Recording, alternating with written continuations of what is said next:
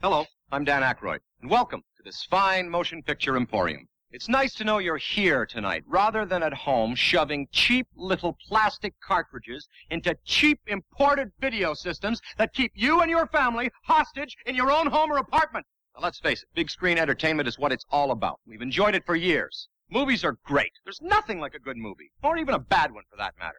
How you doing? How you doing? How you doing? How you doing? How you doing? How you doing? How you doing? How you doing? How you doing? All right, let's do it! Go.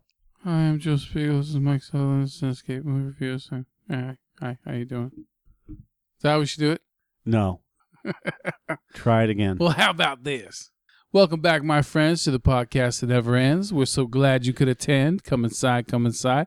I am Joe Spiegel, and you are? Mike Sutherland. Yes, you are. All right. This is our Underworld Blood Wars episode. We're going to talk about that fine motion picture. We're also going to talk about our flicks of the week, which mine is going to be the 2016 film Dog Eat Dog, starring Willem Dafoe and Nicolas Cage. And yours is going to be? Death Wish. Death Wish. Aren't they going to be remaking that? They were supposed to. Oh, of course, they're going to be remaking everything eventually, I guess, but The Carrot. Hey, is that starring Rob Schneider? Yeah, that's who it is. Rob Schneider is the Carrot. Flaming Carrot. So we're going to talk about those. What year did Death Wish come out? 79? Something like that. All right. Starring Charles Bronson. All right. So 74. Oh, and then what did it? You don't need to get into it. Just go. Yeah, different studio did a bunch of sequels, right? Okay, so all that and more on a couple of average Joes. Cinescape, take it away. It's a Cinescape movie podcast. How difficult is that? Well, it's like How difficult is it to say the Cinescape movie fucking podcast? You've been rubbing the clitoris a certain way for so many years, and then all of a sudden she slaps you on the head and says, "Nah, you're using the wrong letter when you're humming." Joe, we've had more than 2 months to work this out. So how difficult is that? Cinescape movie reviews, take it away, Johnny. All right, here we go. Hold your ears, folks. It's showtime.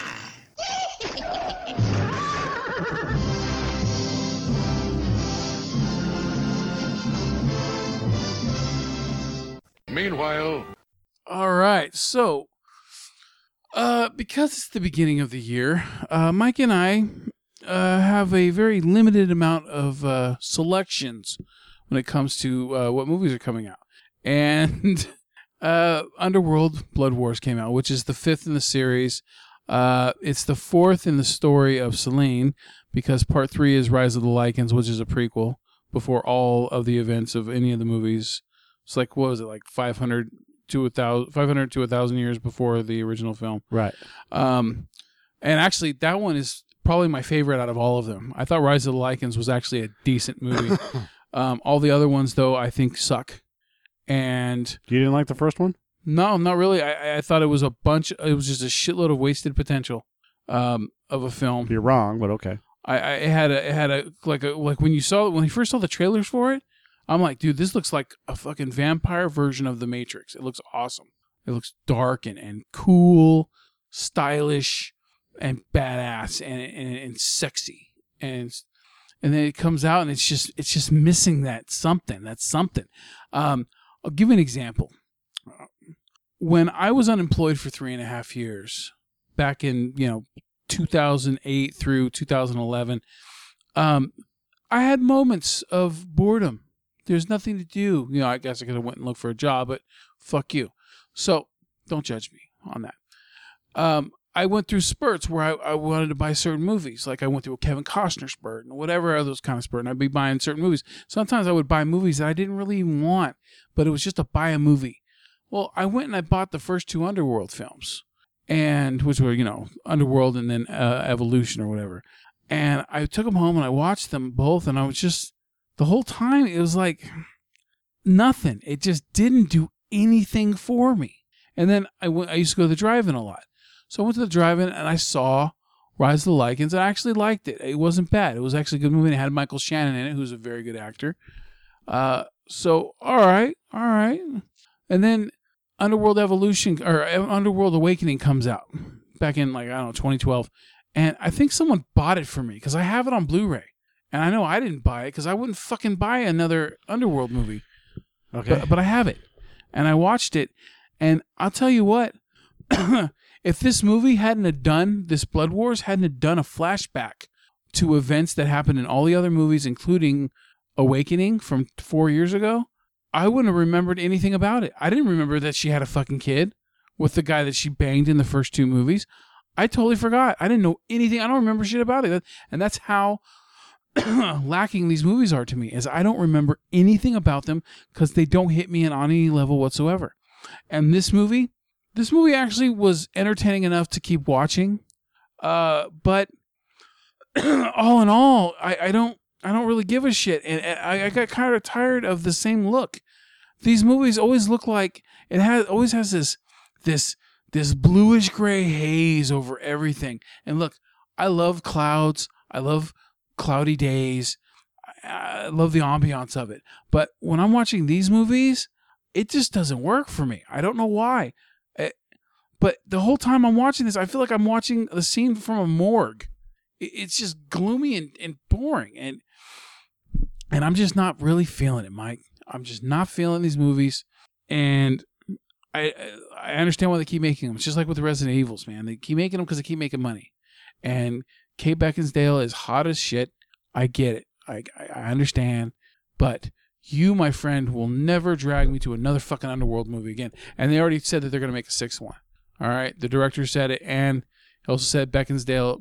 I always say Beckinsdale. I always say Beckinsdale. I don't know why, but Beckinsale is coming back again. Okay? These movies are lackluster to me. Just like, say, like if you watch Day Watch and Night Watch. You know? Like they try to go big with certain things, but it still just doesn't hit you. And it's not hitting me. But you liked it more than I did, I think. So, no, I didn't. No? But you like the series more than I do. I like the first movie. What'd you think of Evolution? See, I don't even remember shit about Evolution. I don't remember shit about it. Exactly. It's just fucking, it's vampires versus werewolves again. Oh, well, now we've got a hybrid. And now both sides want the hybrid so they can destroy the other side. And then we can do Walk in the Daylight. And then we can fuck with vampire. I see what yeah. See what I mean? No. No, I don't. I don't. These movies just all feel like the same thing over and over again. That's pretty much what it is. All these characters that are in it, when I looked up the bios for the actors in this film, there's like 4 or 5 characters in this movie that were played by different actors in in the other movies.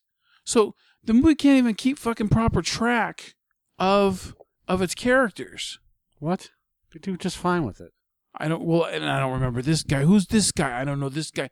I feel like it's someone who's never seen a movie before going into some shit. I just, why does my phone have to alert me every 5 fucking minutes that there's a flood in Sacramento County? I don't know. It's doing the same thing for me too. It's not just Sacramento. I'll get fucking Amador County. I don't need Amador County. I don't live in fucking Amador. Fuck, man. You know what? Guess what? You know the thing about floods, Mike?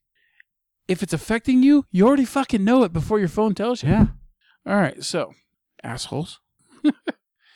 So, yeah, the first Underworld, man, I just, like I said, it had promise, and it just did not deliver for me, for the most part. It just was dark and dirty, and just, I didn't give a fuck about anybody. I just didn't. All right? This one is directed by Anna Forster, who she directs a sci-fi show on it was Doesn't there. really fucking matter. Yeah, well, she has like actors that were in that are in this, and anyway, whatever. I don't have much to say about this movie, dude. It's like I said, it feels like the same thing again, just a few different faces. The lady that's running the Eastern fucking section vampires, her character's name was Samira, played by Laura Pulver. She looked like to me like Parker Posey, who played a vampire in Blade Trinity. You know, she played an asshole vampire. Well, in this one, Pulver plays a fucking asshole vampire who secretly plotting behind everyone's back and shit. Well, that's what vampires do. That's what they do. The bloodsuckers, aren't they? No, they. In order to get anywhere within the covens, obviously power and power and power. That's what you need to do. So, Pow! I could have said that way louder. Hold on a Way second. louder. all right. So, this movie is dreadful. I mean, I like Bleak. Kate Beckinsale. The only reason why I wanted to see the movie was just for something different, to wash 2016 away. Yeah. The The mediocrity of it. Yeah, I mean, I like Moana and stuff like that, so that was it ended 2016 well for me with the movies. But I wanted to start 2017 off with something other than like The Revenant or whatever other movies we had seen prior in January's, of years past. Yeah. And I'm like, okay, fuck it, we'll go see Underworld. I'm not having any high expectations of this movie anyways. This is not, Academy Award-winning material. Anna Forrester is not a movie director. Fine, she's a TV series director, and that's actually what I was looking up, was to find out what she directed. But every character in here, with the exception of Charles Dance and Kate Beckinsale, sucked. I liked the when they had to go to the Nordic Coven. Yeah. I was fine with that. Mm-hmm. It gives a different look on like pacifist vampires, you know, and that was cool. I like that. But the problem is that you have this MacGuffin, and the MacGuffin is Celine's daughter, who is both vampire and werewolf, and Celine, who is the chosen one. Yeah. Everybody's a chosen one in every single movie. Instead of giving us something that we can relate to.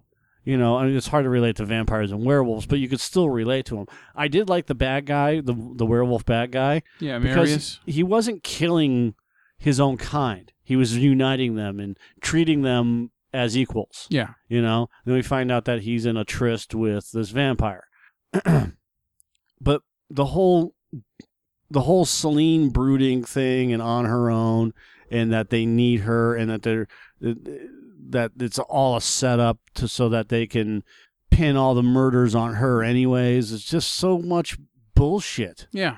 It gets to the point where when are you going to give us something that's actually good? You know what?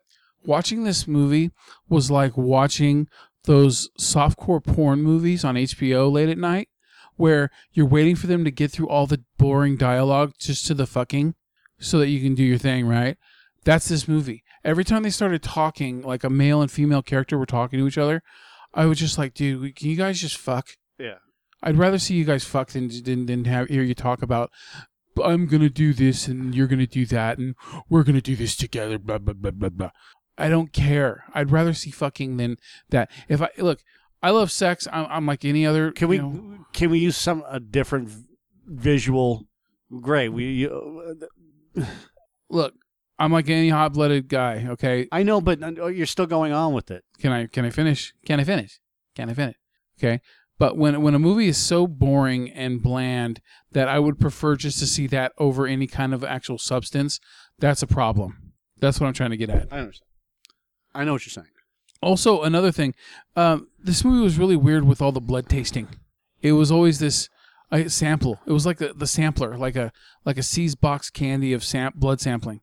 I got to take, let me taste this blood. And I got this memory, and let me taste this blood. I got this memory. Well, that's the whole point of the blood thing, is to gain their memories so that you can figure out what's going on. That's been established throughout the entire series. I don't remember that from the other film. I'm not saying you're wrong. I just told you that. I don't remember it. But in this movie, it seemed really prevalent. Like it was like the Vulcan mind meld of this movie. They only really did it once. They did it with the mom's blood. Then they had all the other vampires test the blood.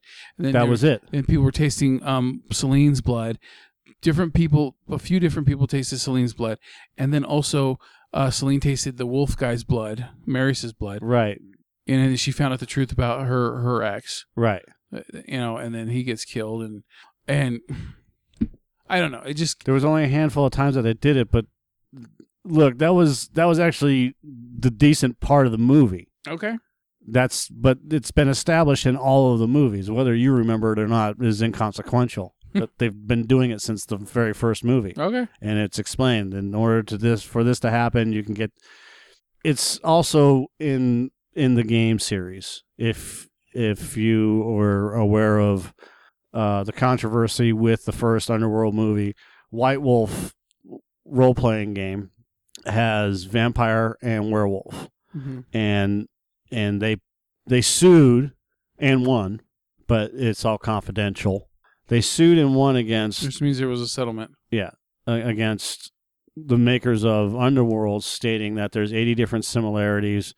80 different. Yeah, here it is. The film was subject of a copyright infringement lawsuit by White Wolf Incorporated and Nancy Collins, claiming the setting was too similar to Vampire the Masquerade and Werewolf the Apocalypse, both set in the World of Darkness setting and the Sonia Blue vampire novels, which I don't even know what the fuck those are, but I'm looking them up. White Wolf filed 17 counts of copyright infringement and claimed over 80 points of unique similarity between White Wolf's game systems and the film. White Wolf also said that the script was similar to a story entitled The Love of Monsters, which they published and was written by Nancy Collins. In September 2003, the judge granted White Wolf an expedited hearing. The lawsuit ended in a confidential settlement, which means that they had to pay out a fucking ton of money to White Wolf in order for this. Plus, they probably have to give them profit, blah, blah, royalties blah, blah, blah.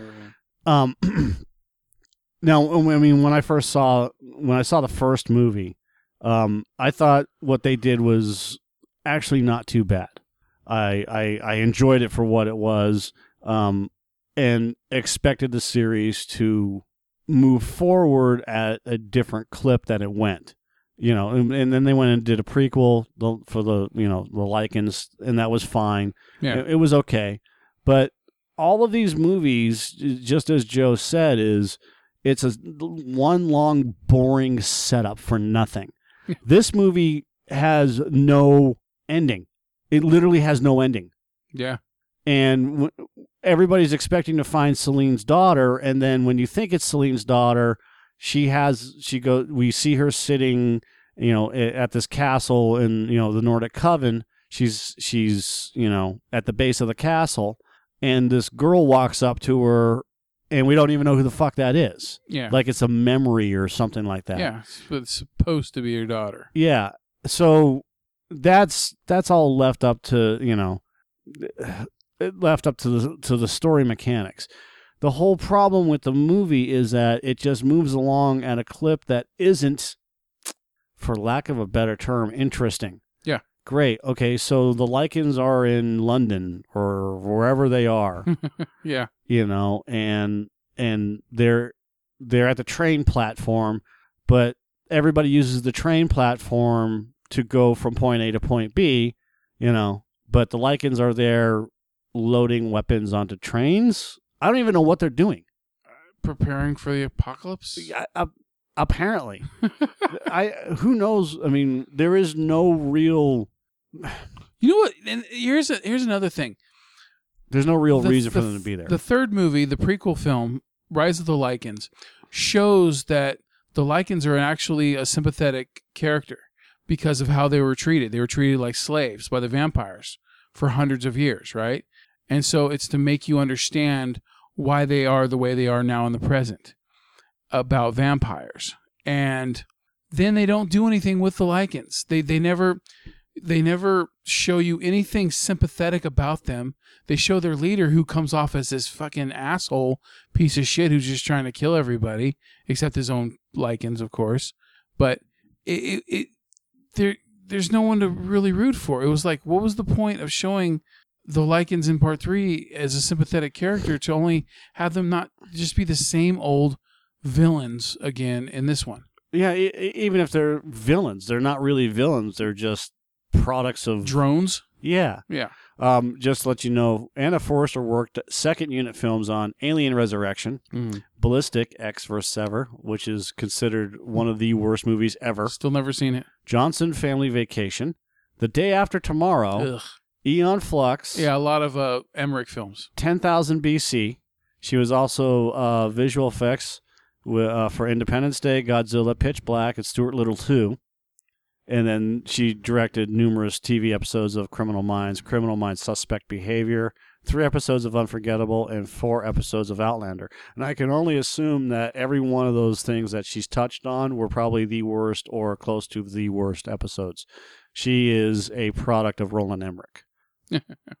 And that's a problem. We just talked about Independence Day, resurgence in our worst of, best of 2016, and we get someone like Anna Forster that is a product of a lineage of bad directors. Yeah. At least some of the good stuff, I guess, I did Emmerich. If Emmerich, I can't remember if Emmerich did. His best film was probably The Patriot. Yeah, but see, I don't understand this. Okay, so he began his work in the film industry by directing the film The Noah's Ark Principle as part of his university thesis and co-founded Centropolis Entertainment. He's a collector of art and an active campaigner for the LGBT and is openly gay. So what? Why is that fucking important? Because until everyone is understanding and accepting of it, it's still news to people. It's not news. Well, he was a executive producer on 8-Legged Freaks. There we go. The other Emmerich was responsible for a couple of good TV series. I just can't remember which ones they were. Noah Emmerich? Yeah, or whoever it is. But again, Roland Emmerich is not a great director. He's not even a good director. I forgot he did Universal Soldier. He's a fucking mediocre director. And when it comes right down to it, see, he did White House Down. Ugh.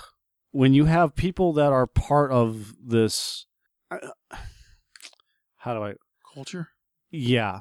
Look, when George Lucas created ILM, mm-hmm. and you have all these people that worked with him, James Cameron, Frank Darabont, Joe Johnston, even Steven Spielberg. Kasdan. Yeah, Kasdan. And then you have Steven Spielberg. So you have Lucas and Spielberg, okay? And you have Scorsese and a couple of others, Brian De Palma and whatever else. And then you have it's like the NFL. We have Bill Walsh and his protégés, right? And then they go out and become head coaches. Which is like Mike Holmgren and Mike McCarthy, and then you have Bill Parcells, who has his own protégés, and the Belichick and all that other stuff, right? And it just keeps going. It grows. You have good ones and you have bad ones. Well, Emmerich is he's like the Chip Kelly of directors, if you want to call it that. He's not a good director. He's mediocre, like I've already said. With the exception of The Patriot, nothing he's done is really worth the film it's printed on. He's a made-for-TV movie with big budget. Yeah, and then he has his protégés like Anna Forster, who continues along this path of destruction that everybody thinks, because she's got connections with Emmerich, that makes her an automatic shoe-in for being good. But she's not. She's a mediocre director. She's like a TV Lindelof, director. how he was connected with J.J. Abrams for so long. Yeah. And now, because of that, he can ride the coattails. Right, but you haven't heard from Lindelof in a long time. Yeah, since Simon Kinberg the same way. I'm not a fan of Simon Kinberg because some of the stuff that he's touched is garbage. But when you look at some of the stuff that you're always going to have good and bad. It doesn't matter. Yeah. Not everybody's going to like what you touch. But when you have a consistent history of bad stuff, you're not good. And that's what this comes down to. Underworld is consistently not good. And that's the problem with this film franchise is when Len Wiseman started directing it and started dealing with all this stuff, the problem is that he is not... there you go. Assistant on a number of Roland Emmerich films. Stargate, Independence Day, Godzilla. Well, there we go. Yeah. He did Live Free or Die Hard. That was great. It was a fucking great movie. That was the greatest PG-13 action movie I've ever seen. It's even better R, but who wrote it? You have one person that wrote, Mark Bomback wrote this, and 2 people that contributed to the story. Yeah. Okay?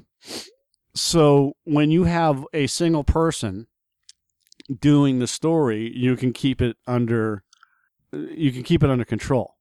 When you have 86 people writing the story, like Total Recall, the Total Recall remake wasn't that bad. Wasn't great, but it wasn't bad. I fell asleep watching it. Story by 1, 2, 3, 4, at least 4 people, and 2 people, Mark Bomback, again, helped with the screenplay. So you have one person that got a story by credit and is also part of the screenplay, and then the rest of the people aren't part of the screenplay. Well, let's check out 1, 2, 3, 4, 5 producers, story by Corey Goodman. Kyle Ward and Corey Goodman did a story by. Well, who's Corey Goodman? Probably another. We're way off base on this one, but Priest, Apollo 18, The Last Witch Hunter. And Last Witch Hunter was one of my worst films from 2015. Okay, I don't know what the movie Priest is, but Priest was with No. Jarvis. The actor who plays Jarvis. Paul Bettany. Paul Bettany, thank you. For some reason, Bellamy kept popping in my head. Paul Bettany was also in Priest. It was where he was pursued by other angels, and Oh, I thought it was Legion. the Legion was very similar to Priest. And they both had Paul Bettany in them, which was odd. I don't remember seeing it. Oh, that was before us, anyways. Priest was hated on by everybody. Yeah, All the so critics hated he's on him. responsible for Priest, The Last Witch Hunter, and Underworld Blood Wars. Uh-huh. Okay, so I'm sorry, but when you have 3 movies that just don't fucking work. Oh right, okay, I remember this movie, Vampires.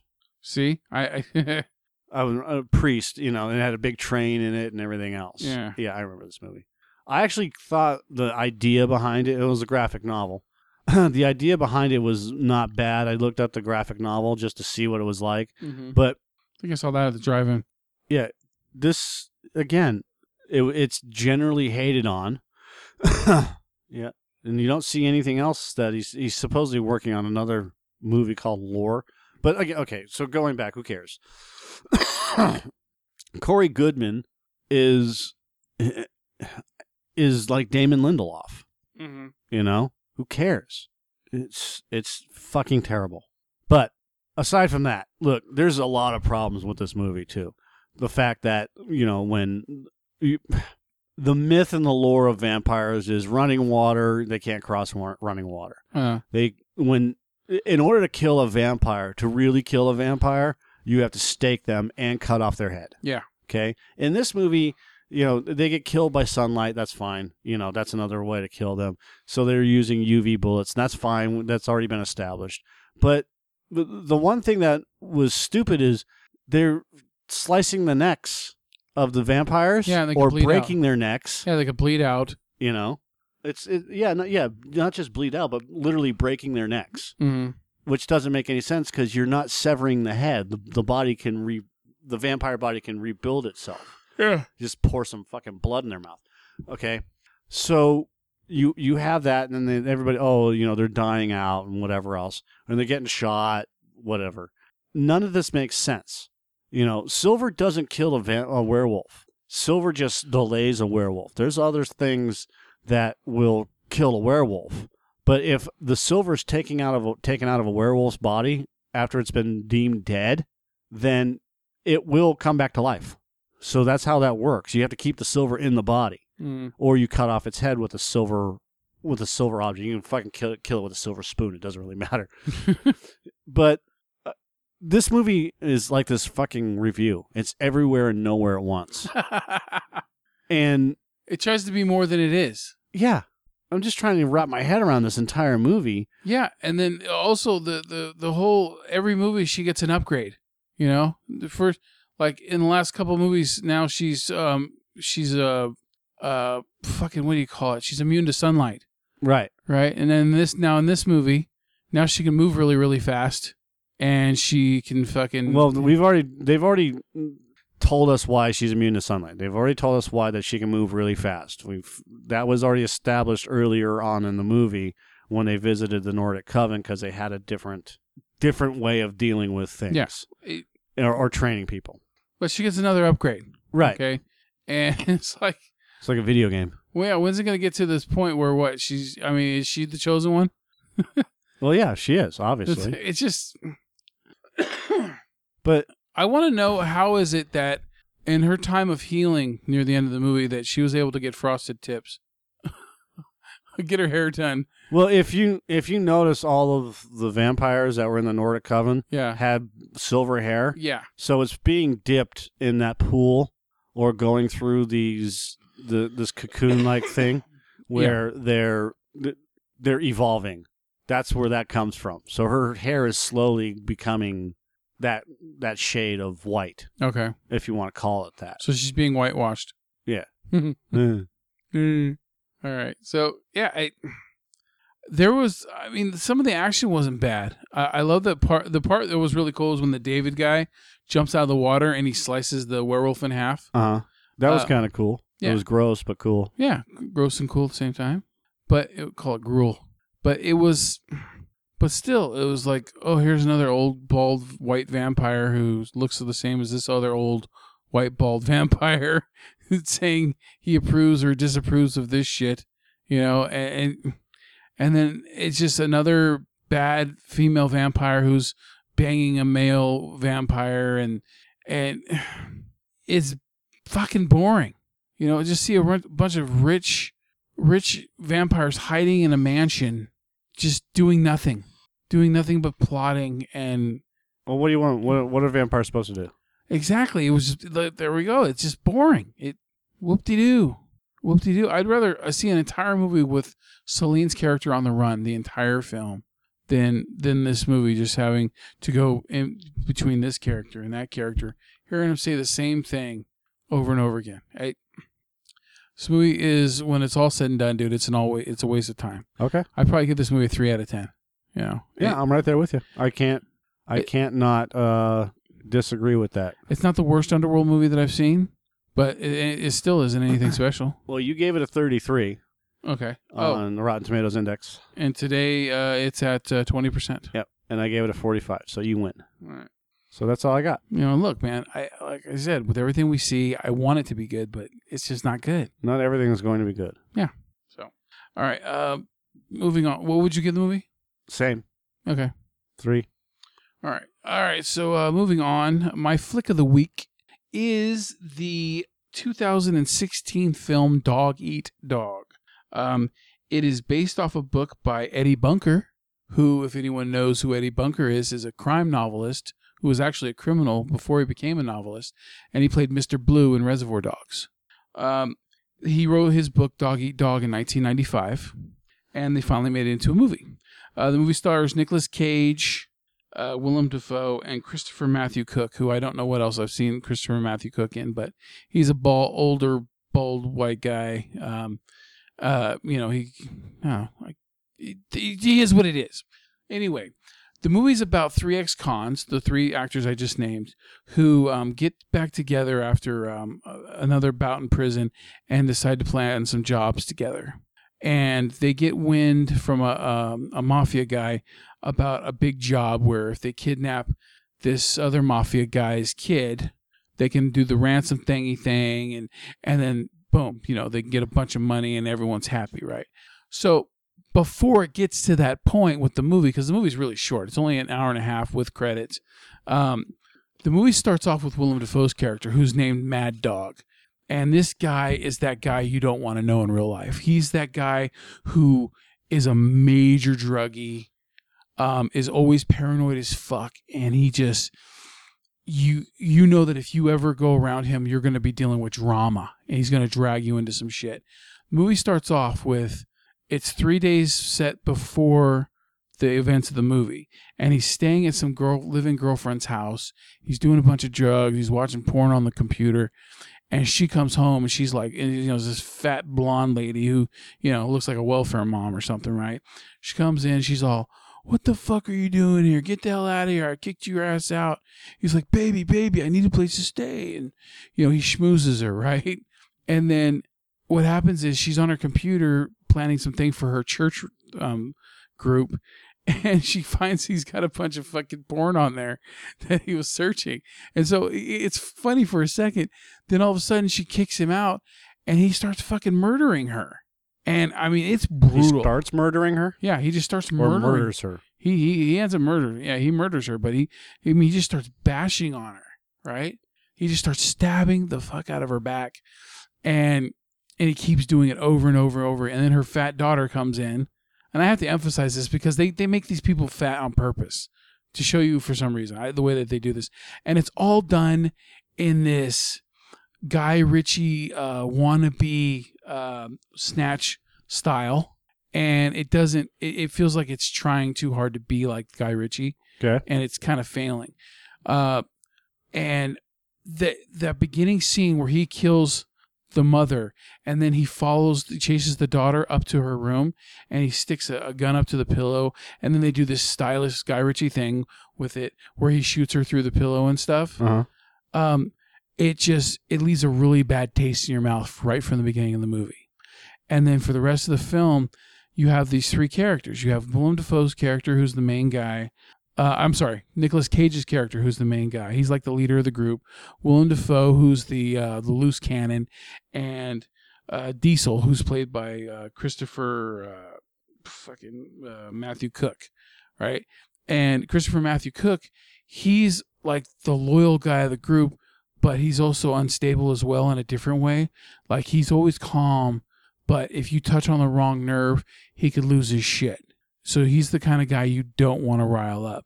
And then Mad Dog is, like I said, the completely one that you always know he's going to do something wrong, right? Right. And then Nicolas Cage is like the leader. And his character's weird because at the beginning of the movie, he does this thing where he's talking about Humphrey Bogart's character from one of his films, right? And this comes into play near the end of the film, and I'll get into that in a moment. But the whole movie does this thing where it's leading up to them doing the robbery, and then about halfway through, they go in, they do the kidnapping, and everything that can go wrong goes wrong. You know, they end up killing the guy who they were supposed to make them pay the ransom on, the father of the baby. Uh-huh. Well, it turns out that guy was scoping out his own house, trying to see if his wife was cheating on him. So he comes in while they're stealing the baby. And they fucking blow his head off. Mad Dog blows his head off with a shotgun. And then they don't know this till the next day. And they're like, well, we're fucked, right? And then it does a couple unpredictable things. And I like the unpredictable things that it does. And I don't want to give away what happens with all the characters. But there's this weird thing that happens at the end of the movie where Nicolas Cage's characters, he takes this religious old black couple hostage in their car. And he has them at gunpoint. And the whole time he's with them, he's talking as Humphrey Bogart, as, you know, the gangster, you know, right, from like Maltese Falcon or something. And it's so weird and out of place. And it's supposed to make sense. And I would assume that if you read the book or something, it would make way more sense. But we don't have the book. We just have this movie here in front of us. So I don't know what the fuck is going on. And the way the movie ends is... it's anticlimactic. It's when the movie is just done. When you're done with the whole film, it didn't matter that there was a couple parts that might make you laugh because of how over the top it was, or how violent it might have gotten at points where there might be some things that are kind of cool in the style that it's done in. But when it's done, you just like, these characters are unredeemable in every way whatsoever. You don't give a shit about them at all. And it was kind of pointless to go on this entire journey with them when it's all over with. Right. So, Dog Eat Dog is currently on Netflix. It is, to see Willem Dafoe act crazy, it's worth it to see just that. To see his character act fucking crazy. So I would recommend seeing Dog Eat Dog. Just don't have high expectations for it. Now, there's some people that loved it.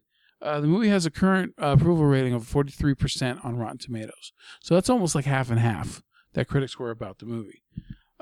Me personally, if I had to give it a rating, I would probably give it a 5, maybe a 5.5. Okay. Because it stands out. It definitely stands on its own.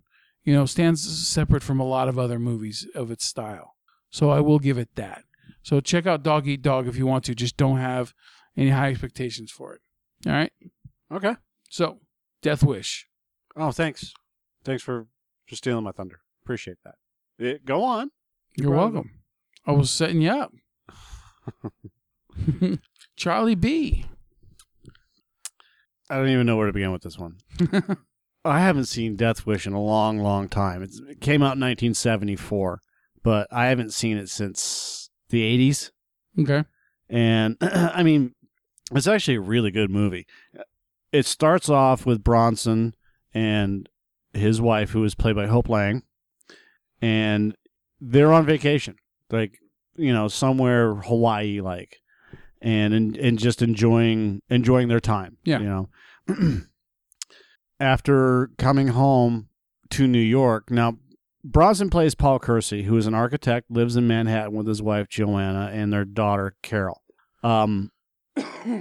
As he's working, Carol and Joanna are in a grocery mart when Jeff Goldblum's character, who looks like he's one of the Archie guys, the dude that ate all the hamburgers, Jughead. Okay. He's got the hat, same kind of hat as Jughead's got on and everything else. All right. And his two friends are running through the supermarket being loud and obnoxious. Okay. Knocking shit over, and no one's doing anything about it. They're being hoodlums, right? Uh-huh. So when Carol and Joanna are done shopping, what used to happen is you could have the groceries delivered, and you just put the address on there and go. So the hoodlums pull out the little address card and then follow these two back to the apartment.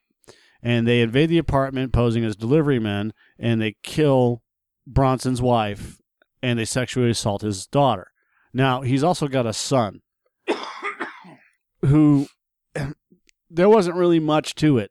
His son was just there as kind of this character to play off of, in terms of worrying about the family, worrying about the daughter, Carol, and the vigilante justice system type of thing. Okay. Yeah.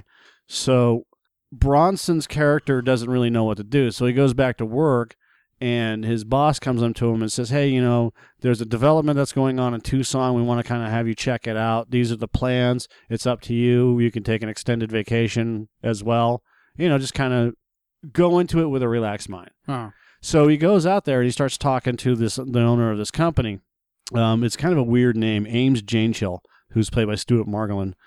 And while Bronson is in Arizona, what he does is he basically lets his mind go. He lets all the problems right now go and works on this construction project, this development project. And as he's working on the development project, the character Ames is becoming friendly with him. They're hanging out a little bit more together, and Ames finally says, "Hey, you want to go to the club? I don't know if it's going to be your type of club, but I was going to ask you if you wanted to join me for dinner, and you seem like you're, just working all these long hours. Looks like you got something on your mind." And Bronson's all like, "Yeah, I got stuff that's going on, but I don't know if I want to go." He's like, "Come to the club with me. It's different than the clubs you're probably used to in New York." Mm-hmm. And they end up going to a shooting club. So they're there, they're talking. He gives Bronson a gun to test fire, and they build their relationship. And this Ames guy he's very upfront, and he's very conservative or maybe libertarian. And he's basically all up in fucking Bronson's face. He's like, all you fucking liberals in New York don't know what it's like. Out here, it's basically frontier justice. People don't fuck with people with guns. And that's pretty much what keeps that bullshit from New York in New York. Yeah. And it starts to sink in. Now, Bronson's character is a conscientious objector to the Korean War, which kind of fits in. We saw Hacksaw Ridge. I thought that was funny. Yeah. And he's also a medic. He played a medic that was in the Korean War who's a conscientious objector. Huh. So those really existed. They did. So when he starts, he tells a little bit about his past. His dad handled firearms. His dad was killed by a hunter. His mom was completely against firearms, but he really liked his dad, type of thing. Yeah. And he let it hang. He's like, but I really love my father. So before he goes back to New York, and the deal is done. So Bronson's character puts together this entire deal, puts the model together, and shows this development. And the guy Ames says, if you guys are into it, I'll buy into it as well, right? So the deal is complete. It's lucrative for the team, anyways. So before he goes back to New York, Ames goes, hey, I got a present for you. Are you taking this bag onto the airplane, or are you checking it? He's like, yeah, I'm just going to check the plane. He's like, great. So he puts this package into the suitcase. Turns out it's a gun, right? It's a thank you gift, right? Yeah. So when Bronson goes back to New York, he starts to see all the shit that's going on, and it's in his head now. People don't fuck with people that have guns. Yeah. So as he's walking home one night, what he does is the first thing he does is, I'm sorry, I have to cut back. The first thing he does is he goes to the bank and buys $20 worth of quarters. Okay. 2 rolls, right? And puts them in a sock. This is before he goes to Tucson. Okay. And then when there's a guy that assaults him, he's like, hey man, give me your motherfucking money, right? So he fucking hits him with the sock full of money. Yeah. And then he goes home and he's shaking and he has a drink and his body is like, I don't like this, but he pulls out the sock and he's holding it in his hand. He's like, but it made me feel powerful, right? Yeah. That's what you get out of the scene. Mm-hmm. Well, cut to the Arizona shit. He comes back from Arizona, and now he has a gun, right? Yeah. And he's coming level home. up. Motherfucker shoot, when he comes back, a mugger tries to steal some stuff from him. God damn, man. He needs to leave New York. Well, in the 70s, New York was really bad. So so the mugger tries to rob him at gunpoint, and Bronson kills him. So you're realistically telling me that it was that bad in New York that people got mugged all the time? Fuck yeah. Okay, I'll take it. Yeah, it was really, really bad. People were moving out of New York in the 70s. Mm-hmm. They were just starting to build the World Trade Center. Yeah. The World Trade Center was getting completed. Mm-hmm. There was a lot of fucking bad areas.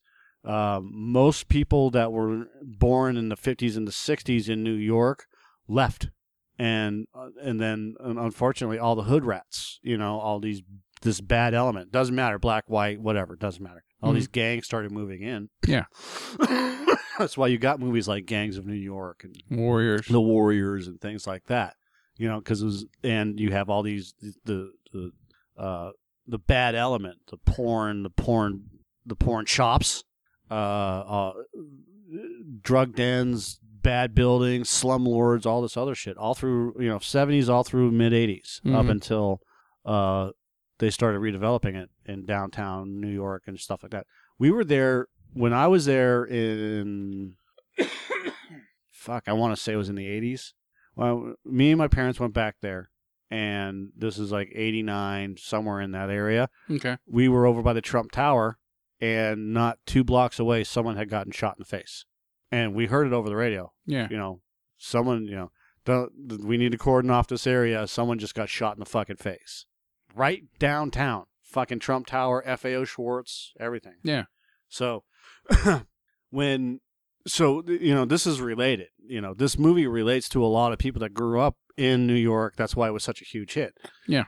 Vigilante justice. And it keeps going on. But the first time he kills somebody, he goes home and pukes. Yeah. His body's rejecting this. He's disgusted with the himself. human aspect of it. But it starts to escalate.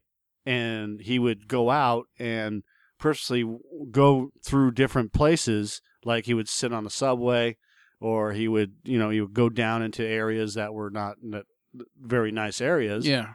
And set himself up so that these gang members would come after him. Yeah. Well, the police get wind of this, that there's a vigilante out there, and then the mayor gets involved. Well, the mayor brings in the police chief and says, we don't want him to go away, but we want him to go away. You know what I'm saying? Yeah. And he's like, well, I think I understand. Don't arrest him, but make him go away so that people think that the vigilante's still out there, right? Mm-hmm. So the police start tailing him. And that ends up with a final confrontation with these 3 muggers, and Paul's character, or Bronson's character, gets shot. And let me guess, it's the 3 people that killed his wife. No, No? no, Okay. no. They never show up again after that. Okay, because like most movies would do that. Yeah, because again, this is not the 90s. This is the 70s when they actually made fucking movies that didn't suck. Okay. Thank you, asshole. Jerk off. So, yeah, he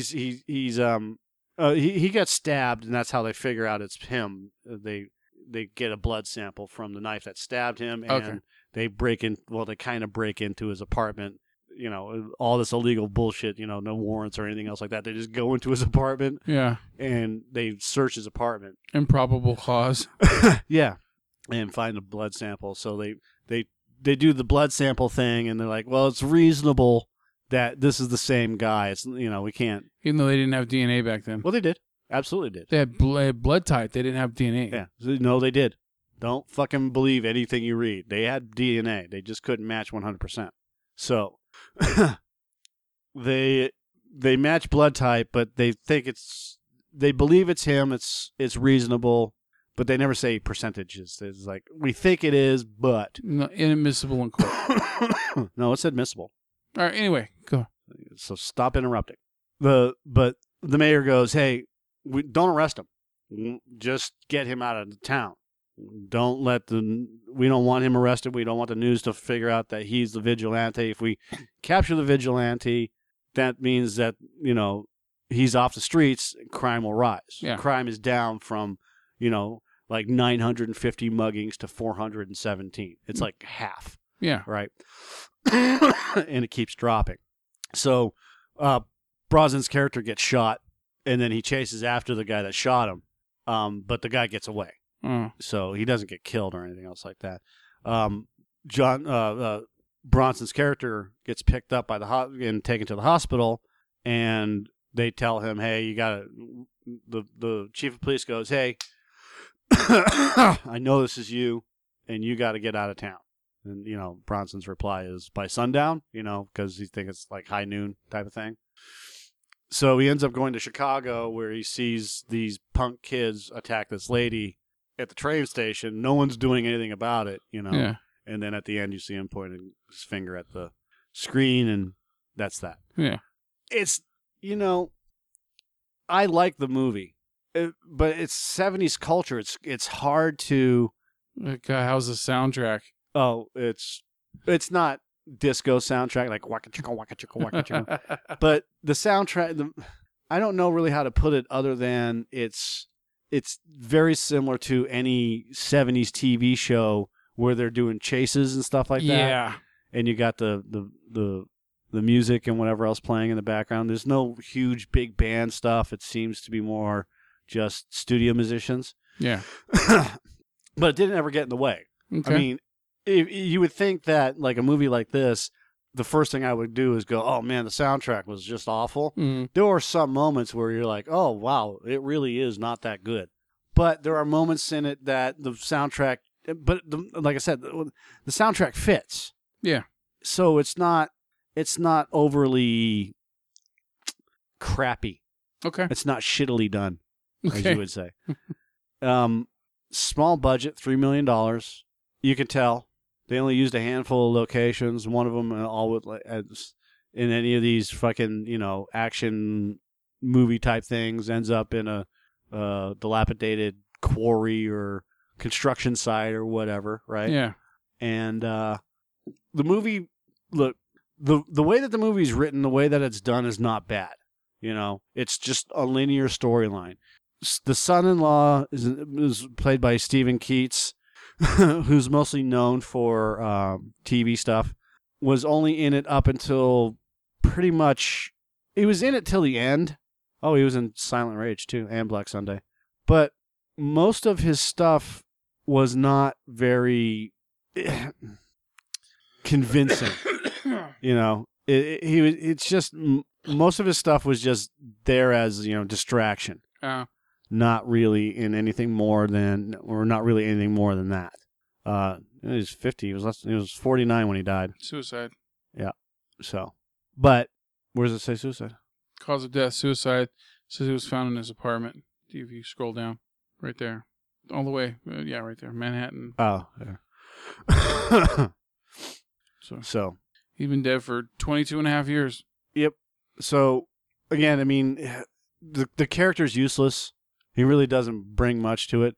But the opening scene where Jeff Goldblum is like, rich cunts must die Yeah. was fucking hilarious. Because that's the only line he pretty much said in the movie. Yeah. And then they escaped. Oh, he also tried to fuck the chick. That's what his job was, to say rich cunts must die and fuck and rape the girl. God. That was his job. All right. But for the most part, look, Death Wish is a really good movie.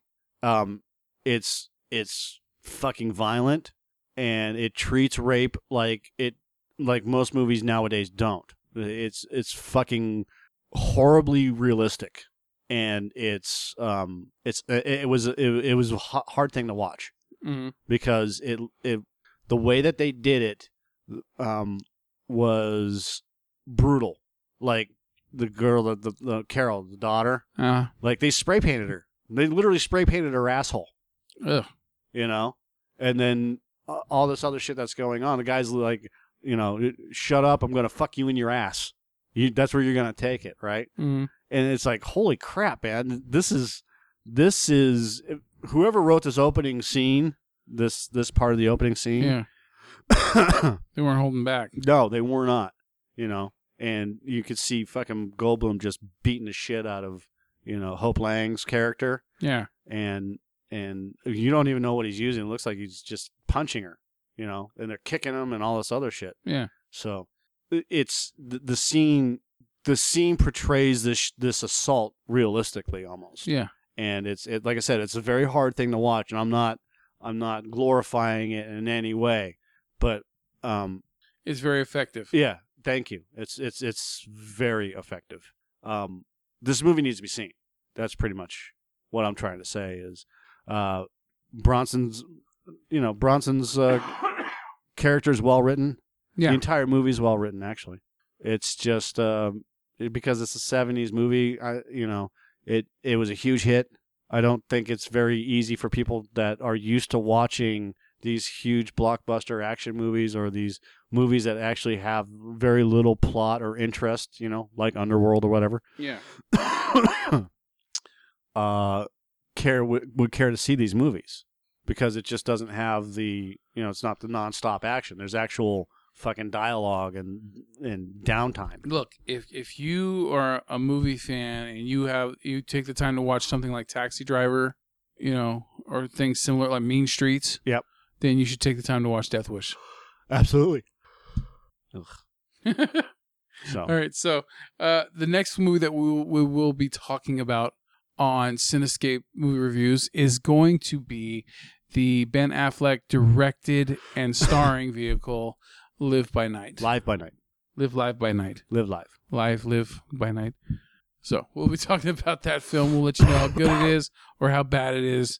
Whatever else comes in our freaking heads, our flicks of the week, all that good shit. Happy New Year. Yeah. Joe Spiegel. Mike Sutherland. We need to talk about urban myths.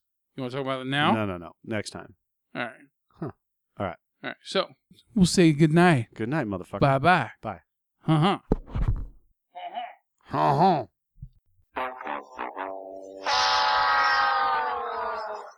Good show! Jolly good show! Jolly good show indeed!